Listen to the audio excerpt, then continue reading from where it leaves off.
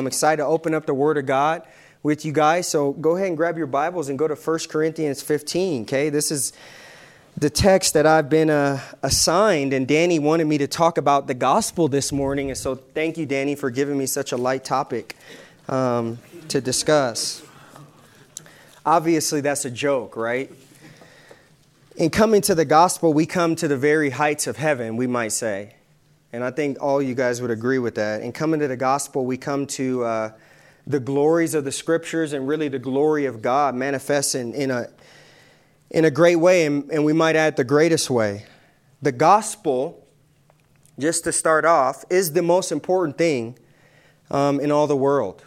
Would anyone in here disagree with that? The gospel is the most important thing in all the world. And I guess to begin and taking you to 1 Corinthians 15, I might start off by talking about the priority of the gospel. The priority of the gospel. And that it is chief of all messages. And we know that because the Bible says that. We don't have to guess, right? We don't have to, this isn't something that we're just coming up with. I'm not doing that, by the way.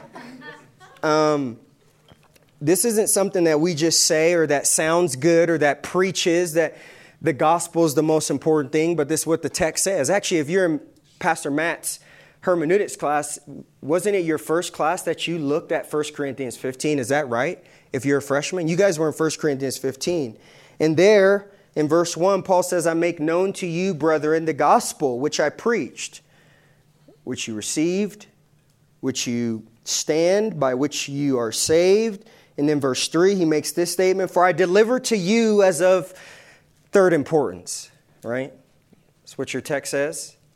I deliver to you, Corinthians,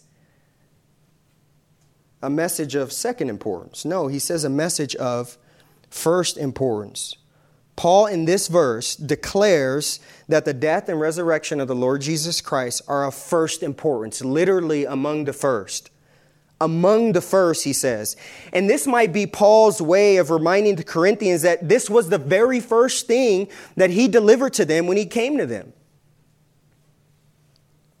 1 Corinthians 2, actually, he says this, and when I came to you, brethren, I did not come with superiority of speech, right, like the golden tongue orators of his day. He says, for I determined to know nothing among you except what? When I came to you, because of the importance of the message, I wanted you to know what? Jesus Christ and Him what? Crucified. Crucified. The priority of the gospel, I think when you come to 1 Corinthians 15, you see there in verse 3, it's of first importance. It's of first importance. The gospel isn't one class. I think this was C.J. Mahaney who said this. It isn't one class among many that you'll attend during your life as a Christian. I'll say that again. It isn't one class among many that you'll attend during your life as a Christian. He says the gospel is the whole building where all the classes take place. I love that. Paul Washer, my man, says the gospel of Jesus Christ is the greatest of all treasures given to the church and the individual Christian. It's not a message among many, but it is the message above them all. Where's your text, Paul Washer? 1 Corinthians 15:3. 1 Corinthians 15:3. Among the first. When I came to you, Corinthians, I wanted you to know the very most important thing, and that is Jesus Christ, His death, and His resurrection. The priority of the gospel here in 1 Corinthians 15. But you ask the question, why is it the first? Why is it the first? Well, I think that leads to another P, because of the power of the gospel.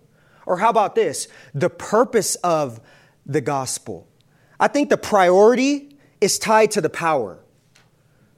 I think the priority is tied to the purpose. What's the power of the gospel? What does it accomplish? Well, verse 1, now I make known to you, brethren, the gospel which I preached to you, which you also received, which you stand, and by which you are, here it is, what? You're saved. The gospel is the message about Jesus, and it is about Jesus saving sinners. Is there any greater need for man than the salvation of their soul? Actually, our Lord said this when He was talking about discipleship. He said, right, if any man wishes to follow me, he's got to right? Take up his cross. He's got to deny himself. He's got to follow me, right? And then he says at the end, Luke 9:25, what does it profit a man if he gains the whole world and what?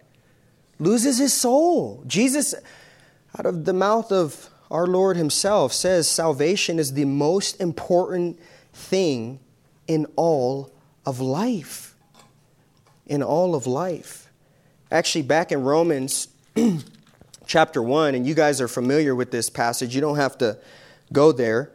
Paul says, I'm not ashamed of the gospel, for it is the power of God for salvation. It's the power of God to bring about salvation of the sinner. And thus we find why it's the most important thing. Because the greatest need in man's life is the salvation of their soul. You don't gain anything.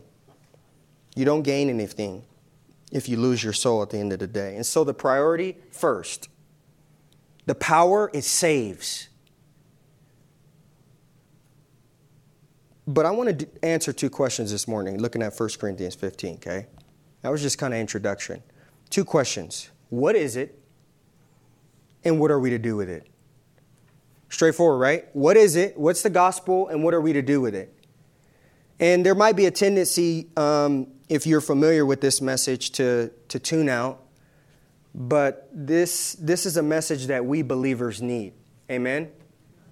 Again and again. Actually, Paul says in 1 Corinthians, or in Romans chapter 1, verse 15, he says, I was eager to preach the gospel to you who are in Rome. And these individuals were called saints. Called out saints, right? And he says, I'm eager to preach the gospel to you. We need this message every day, right? You've heard of the book Gospel Primer, right? Or Gospel Primer, however you want to pronounce it.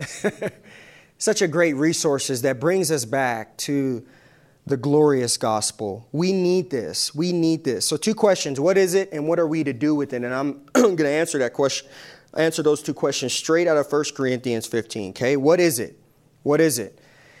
And when you want to define the gospel and when you want to explain the gospel, I think 1 Corinthians contains the clearest explanation of the gospel in all of Scripture. I'll say that again because it's a bold statement. 1 Corinthians 15 contains the clearest explanation of the gospel in all of Scripture. There is no other place in both the Old and the New Testament, I would argue, that clearly lays out the gospel. Its content is explicitly stated. Paul says, now I make known to you the gospel, which I preached to you. Now in verse 3, he says, I delivered to you what? That Christ died and that he was raised, right? Clearly stated. Nowhere else do you have that. In Romans chapter 1, he says, I'm not ashamed of the gospel, right? But he doesn't clearly lay out the gospel in terms of its content, right? Following that statement. 1 Corinthians 15 is the clearest. And so in answering this question, what is it? I'm so glad that Danny chose this text for me because it's so clear. What's the message of the gospel? Well, first thing is this. It's a message. It's a message. It's a message about Jesus. And I think that's important to say first because there are some out there who think that the gospel is our lives.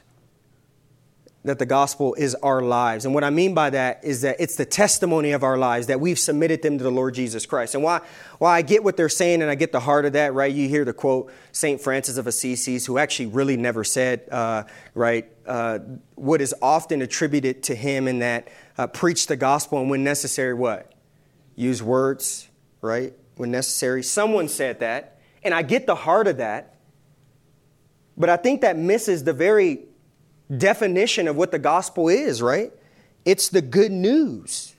It is a message involving words about the Lord Jesus Christ.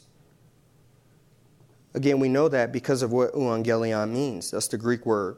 It means good news. And we know that, verse 1, Paul says, I make known to you, brother, in the gospel, which I what? I preached. You preached the gospel. So first we might say, what is the gospel? It's a message about Jesus. It's a message, and now let's get to the real meat. It's a message about his death. And this might be odd to most. This might be odd to some. How is it that the good news contains a message of death? You ever thought about that? Well, because of what the death accomplished. we might answer. And because of what the death proves, the righteousness of God, and because he didn't stay in the grave, right? We're going to talk about that in a little bit. The gospel is a message about death. Look at verse 3. Paul says, "For I deliver to you as of first importance the chief Christian message, what I also received," and that is, here it is, first component, Christ died. Christ died. This is an interesting phrase here, Christ died for our sins. I mean, we know what we mean when we say that Christ died for us, right? There's a lot of scriptures that talk about that. Christ dying for us. This means he died on behalf of us. He died in our stead. He died as our substitution. But to say that Christ died for our sins is to almost speak as if sin needs a substitute, right? Again, I understand when someone says Christ died for me, right? Instead of me taking on the wrath of God, Christ stepped in my place. But this phrase here is quite interesting. Christ died for our sins, as if sin needed a substitute, as if sin were some type of individual that Christ had to step in its place. But of course, this is not what's being communicated here. This phrase here doesn't mean that Christ died to substitute for sin, but rather he died, simply stated, to deal with sin. He died to deal with sin. In Galatians 1, Paul uses the same phrase, who gave himself for our sins so that he might rescue us. He might rescue us. This is the message of the gospel, death. We often call this what? The atonement of the Lord Jesus Christ. That is the reality that Christ restores the sinner to God through his life.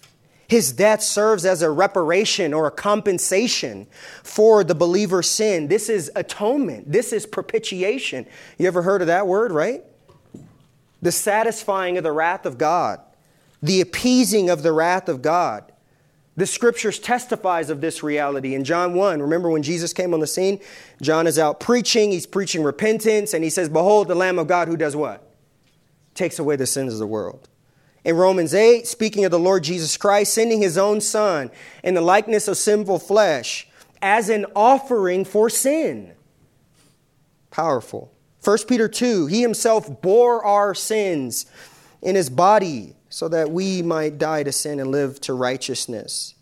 In Romans 3, we're justified by his grace through the redemption that is in Christ Jesus, whom God put forth as a propitiation by his blood. If I can keep reading other scriptures, Hebrews 2, speaking of Jesus, calls him a merciful, a faithful high priest. I love that terminology. In the service of God, to make a propitiation for the sins of people. 1 John 2, he's the propitiation for our sins. And not for ours only, but also for the sins of the world. This is the message of the gospel. Jesus deals with sin. He deals with sin. He atones for it. He appeases the wrath of God, which stands over the sinner's head. This verse, we might talk about the death of Christ a little bit more, dying for sins, and focus on God. Does the fact that Jesus died for our sins, does that speak to the character of God? What about the holiness of God? Right? The fact that God had a standard and man could never achieve on his own that standard, which is why what? Christ died for our sins. It speaks of the holiness of God. Christ comes on our behalf because the holiness that God demands, right? The level of it is perfection. When people ask, do you have to be perfect to get into heaven? I say, absolutely. Absolutely. You have to be perfect to get into heaven. And the sinner could never accomplish that on his own, which is why he needs to be robed in the blood of Christ. Leviticus 1 is very interesting. We can talk about the holiness of God and the death of Jesus Christ as established in the scriptures, and we're going to talk about that in a little bit. But Leviticus 1, which is all about sacrifice, which foreshadows so beautifully the death and the atonement of Jesus Christ. In Leviticus 1, it says, he shall offer, speaking of the people who come to the tent of meeting to sacrifice, he shall offer a sacrifice listen to this, at the doorway of the tent of meeting, that he may be accepted. The very purpose of sacrifice is so that you may be accepted. At the end of the book of Exodus, right, you know that the glory of the Lord came to dwell amongst the people of Israel. And thus you have the book of Leviticus. How is a sinful people going to dwell amongst a holy God? They're going to have to sacrifice so that they may be accepted. So that they may be accepted. The idea of this sacrifice speaks of the holiness of our God. But might I add to that a little bit? Does it not also speak the death of the Lord Jesus Christ for our sins, not only of the holiness of God, but what about this? What about the justice of God? Does it have anything to say about that? And that sin is a heinous thing in the eyes of God? And that Romans 6 clearly declares that the wages of sin is what? Death. And thus for God to be consistent in his nature, for sinners to be admitted into heaven, what has to happen? Someone's got to die. Someone's got to die. And there's no way to get around that. Someone's got to die. Either the sinner or there is a substitute. This aspect of the gospel, that is a message about death, speaks about the holiness of God. It also speaks of the justice of God. Hebrews 2 says it was fitting for him to be offered. He had to be offered. It says it was consistent with the nature of God, sin and salvation. The justice of God necessitates that someone dies. I'll say that again. The justice of God necessitates that someone dies. Praise the Lord for Jesus' death on our behalf. Amen. Hebrews 9, without the shedding of blood, there is no what? Forgiveness. Romans 3, God displayed publicly Jesus through his blood as a propitiation to demonstrate, listen to this, to demonstrate his righteousness. Because prior to the Lord Jesus Christ, the text says that he passed over sins. And so some might say, right, trying to bring a charge against our God, how can a good God, how can a holy God who sets forth a standard just pass over sin? The Lord Jesus Christ. He deals with that.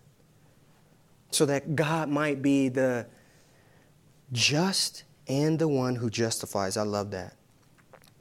This is all in this phrase, I think, that Christ has died for our sins. Atonement, propitiation, the holiness of God, the heinousness of sin, the justice of God. But can I add just one more thing?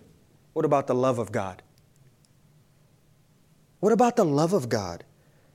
In 1 Corinthians 3, in that first aspect of the gospel, in Romans 5, but God demonstrated his own love toward us, that while we were yet sinners, what? Christ died for us, for our sins, the love. 1 John 3, we know love by this, that he laid down his life for us. Again, John says, and this is love, not that we have loved God, but that he loved us. How did he demonstrate it? In this way, he sent his son to be a propitiation for our sin. The love of God, the holiness of God, the justice of God, all contained with this idea that Jesus died for our sins. This is the message of the gospel. It's a message about death. But it's not just a message about death, right? It's a message about life. Look at verse 4. And he was buried, right? Of course he was buried, right? That's what follows death. Proof that he was dead, he was buried, and that, here's the life. He was raised on the third day according to the Scriptures. The content of the gospel, guys, doesn't just stop with death. Don't preach a half gospel. Don't preach a half gospel. It can't stop with death. It can't stop with death or else we all die. If it stops with death, then all are hopeless. Actually, that's the point of 1 Corinthians 15. Is Paul is trying to tell the Corinthians, right, who are struggling with something that is a bodily resurrection. He says, remember the gospel I preached to you. Yes, it contained the message that Jesus died for our sins, but it also contained the message that what? He was resurrected. A bodily resurrection. And you don't want to mess with the resurrection or you start messing with your salvation, right? In verse 12, look at 1 Corinthians 15:12. He says, now if Christ is preached that he has been raised from the dead, and you've believed in this, Corinthians, right? How do some among you say that there is no resurrection of the dead? Why are you saying this? It's illogical. A part of the gospel, a linchpin in the gospel is the resurrection. You can't say that there's no resurrection. If there's no resurrection, here's the ramifications of no resurrection. Verse 13, there's no resurrection of the dead, not even Christ has been raised. And if Christ has not been raised, then our preaching is so very meaningful. Is that what your text says? It's vain. Oh, and by the way, your faith is vain too. Moreover, he develops this further. Don't preach a half gospel. You got to preach the full gospel. Not only that he's died, but that this is a message about life. Because moreover, verse 15, we are found to be false witnesses, referring to the apostles. We testified against God that he raised Christ, whom he did not raise, if in fact the dead are not raised.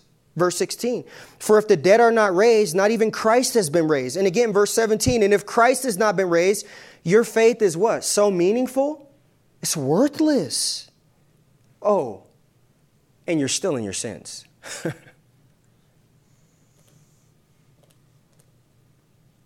Verse 18. Then those who have fallen asleep, that is, those who are dead in Christ, they're perishing. We don't preach a half gospel. We don't stop at the death.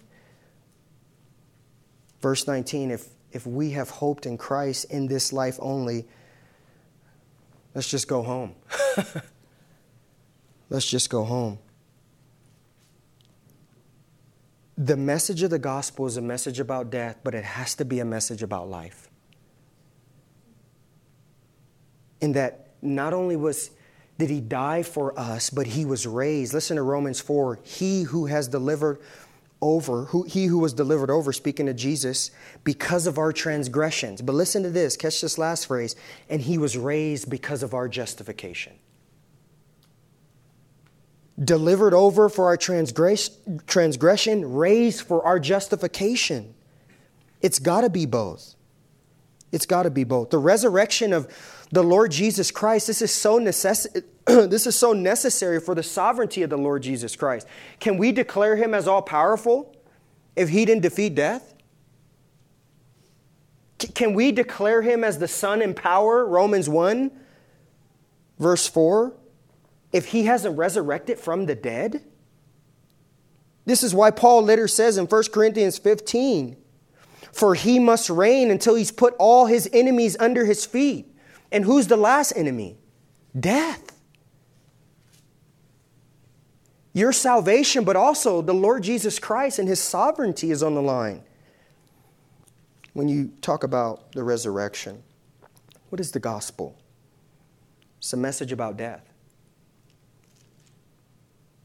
It's a message about life, the resurrection. I just got to add this, though. I just thought this is so necessary. One more thing. It's a message that has its origin in God. The gospel is a message that has its origin in God. The content of the gospel isn't some man-made message. It isn't some human concoction. It isn't as if some individuals got together and said, well, you know what? Today I want to introduce some good news. Let's come up with some good news. The gospel is a message about death. It's a message about life, from the Lord, and it is from God. It is from God. And this is so comforting when I think about the message that I have believed in. All false religion begins with man, but not the gospel of the Lord Jesus Christ. Amen? It's a message from God, about God, telling us how to be right with God. And I think two things in the text point to this very fact, that Paul is trying to emphasize this fact that this gospel that is about death and is about life has its origin in God itself. First, he says in verse 3, look at it. For I delivered to you as of first importance, right? What I just put together last night, right? I just put this message together last night. That's what the text says, right? He says, what I received. Paul received this gospel. again, I think this points to the origin of the gospel. Can Joseph Smith say this about the message, right, of Mormonism? It's been received. Can Buddha say this? Can Muhammad say this about the message of Islam, that the message that they teach has been received? Only ministers of the gospel, guys. Only ministers of the gospel. In Galatians 1, Paul says, I'm an apostle, not sent from men, nor through the agency of men, but God. Later on, he says this. He says, I would have you know, brethren, that the gospel which I preach to me isn't according to man. We preach death. We preach resurrection. And we preach that this is the message that has come down from heaven. He says, I've neither received it from man, nor was I taught it, but I received it through a revelation of the Lord Jesus Christ. Damascus experience. Then he went to Arabia, where the Lord taught him for 3 years personally. This is beautiful. This message has its origin in God. But I think one more thing in the text might indicate that this message isn't just about death. It's a message about life, right? Just life. It's a message that comes from God in that this gospel message was established long before it ever came to fruition. I'll say that again. This gospel message was long before ever established, before the Lord Jesus Christ was ever born. You know what I'm talking about? Look at verse 3. For I delivered to you as of first importance what I also received. I didn't make this up. That Christ died for our sins. According to Paul? According to some human organization? No, according to the Scriptures. According to the Scriptures. This is so beautiful. Which he promised beforehand through his holy prophets. That's what Romans chapter 1 says. This is a message that was established long before Jesus ever came on the scene. And might I add to this, long before the world was ever established, because the text says he was slain before the foundation of the world. This is powerful. This points to the divine nature. Speaking of his death in verse 4, and he was buried and that he was raised on the third day, according to the Scriptures. Our message comes from God. Where do we find this at in the Old Testament? Can you defend the death of the Lord Jesus Christ from the Old Testament? We might go to Isaiah 53, right? We might go to Psalm 22. These are crucial messianic passages. What about the resurrection of the Lord Jesus Christ in the Old Testament? Where are you going to go? Well, we might go to all the texts that speak of his glory. Because clearly in the Old Testament they speak of his death, but to speak of his glory is to assume the resurrected position. Or we might go to Psalm 16, where God says what? My Holy One is not going to see what? Corruption? Oh, that was about David, wasn't it? No. Paul says in Acts chapter 2, when he's preaching on the day of Pentecost, listen, this Jesus who was crucified, he also raised, and then he quotes Psalm 16. Peter was an expositor, and he says this, listen, this text wasn't about David. Guys, we know David's dead. We can go to his grave. This is speaking about the Lord Jesus Christ. He's expositing Psalm 16, saying this is about the resurrection of the Lord Jesus Christ, established in the Scriptures. Going back to the death, we might go to Daniel chapter 9, right? After 62 periods of 7, it says Messiah was going to be cut off. Surely our grief he's borne, our sorrow he's carried, yet we ourselves esteem him stricken, smitten by God and afflicted. He was pierced through for our transgressions. He was crushed for our iniquities. 700 years before this ever came about. You talk about a divine message. He was crushed. The chastening for our well-being fell upon him, and by his scourging we were healed. This is such a beautiful message. Can I just turn you to one more passage? Look at Luke 24. I love this. This is one of my favorite texts in all the Scriptures.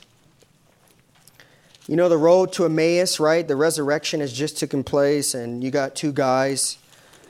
They're going to Emmaus, and the text says it was how far from Jerusalem? About 6 miles. It's about 6 miles from Jerusalem, verse 13. 7 miles, actually, sorry. Verse 14, and they were talking with each other about all these things which had taken place, right? The talk of the town is, ooh, this Jesus guy. Ooh, this Jesus guy. Oh, yeah, right? He's resurrected. Some people are saying he's living. Verse 15, while they were talking and discussing Jesus himself, I love this, approached and began traveling with them. But their eyes were prevented from recognizing him, so they're just walking. Could you imagine this experience? And he said to them, what are these words that you're exchanging, as if he didn't know, right? And they're walking, and they stood looking sad. One of them, named Cleopas, there's a name for your son, answered and said to him, are you the only one visiting Jerusalem, and you're unaware of these things? Are you serious? Verse 19, and he said to them, what things? And they said to him, the things about Jesus the Nazarene, who was a prophet, mighty in deed and word in the sight of God and all people, and how the chief priests and our rulers delivered him to the sentence of death, and they crucified him. But we were hoping that it was he who was going to redeem Israel, right? This was their expected Messiah. Indeed, besides all of this, it's the third day since these things have happened. But also some women among us amazed us. When they were at the tomb early in the morning and did not find his body, they came saying, they had also seen a vision of angels who had said he was alive. Some of those who were with us went to the tomb and found it was just exactly as the woman also had said. But him they did not see. And what are they saying there? Well, we heard what the women were saying, but we went there and we did not see him. And then verse 25, the rebuke, and he said, O foolish man, slow to heart to believe in all of what? The prophets. Prophets established long ago. Was it not necessary for the Christ to suffer these things and to enter into glory?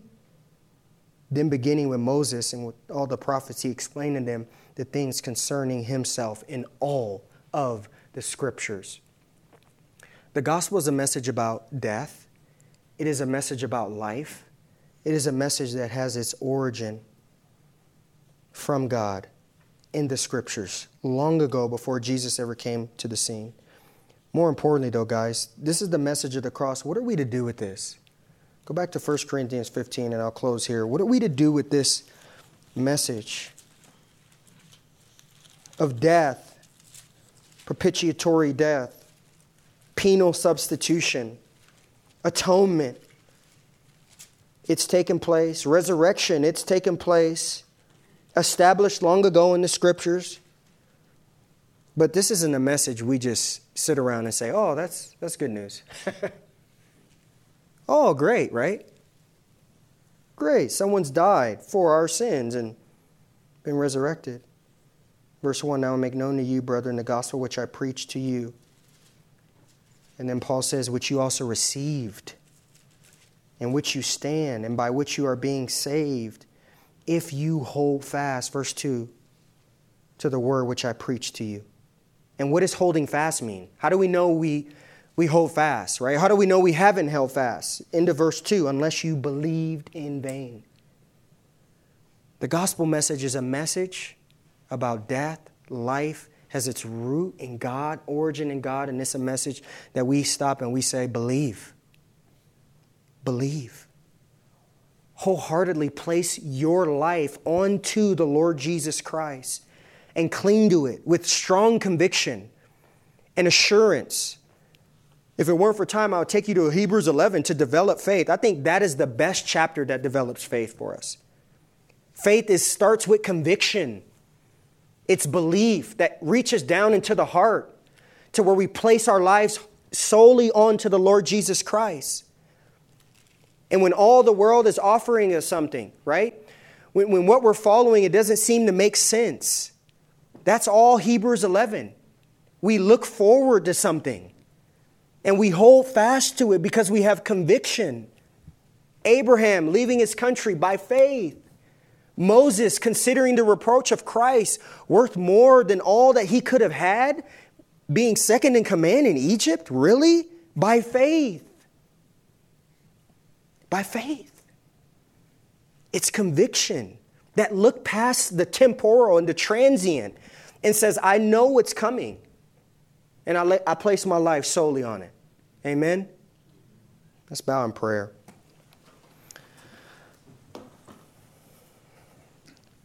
Lord, thank you for the gospel. Thank you for the good news. This is the most important news. Thank you that this message has been preached. It started with the prophet, it started with God Himself. It moved over into the New Testament of Jesus and the apostles. And they spread the message, Lord, and it's come to us. And someone's preached the message to us. And so we want to even praise you, Lord, for those of us who know you and who have believed in you, for putting individuals in our life who were faithful to preach the gospel, parents, co-workers, siblings, friends. Thank you for their beautiful feet.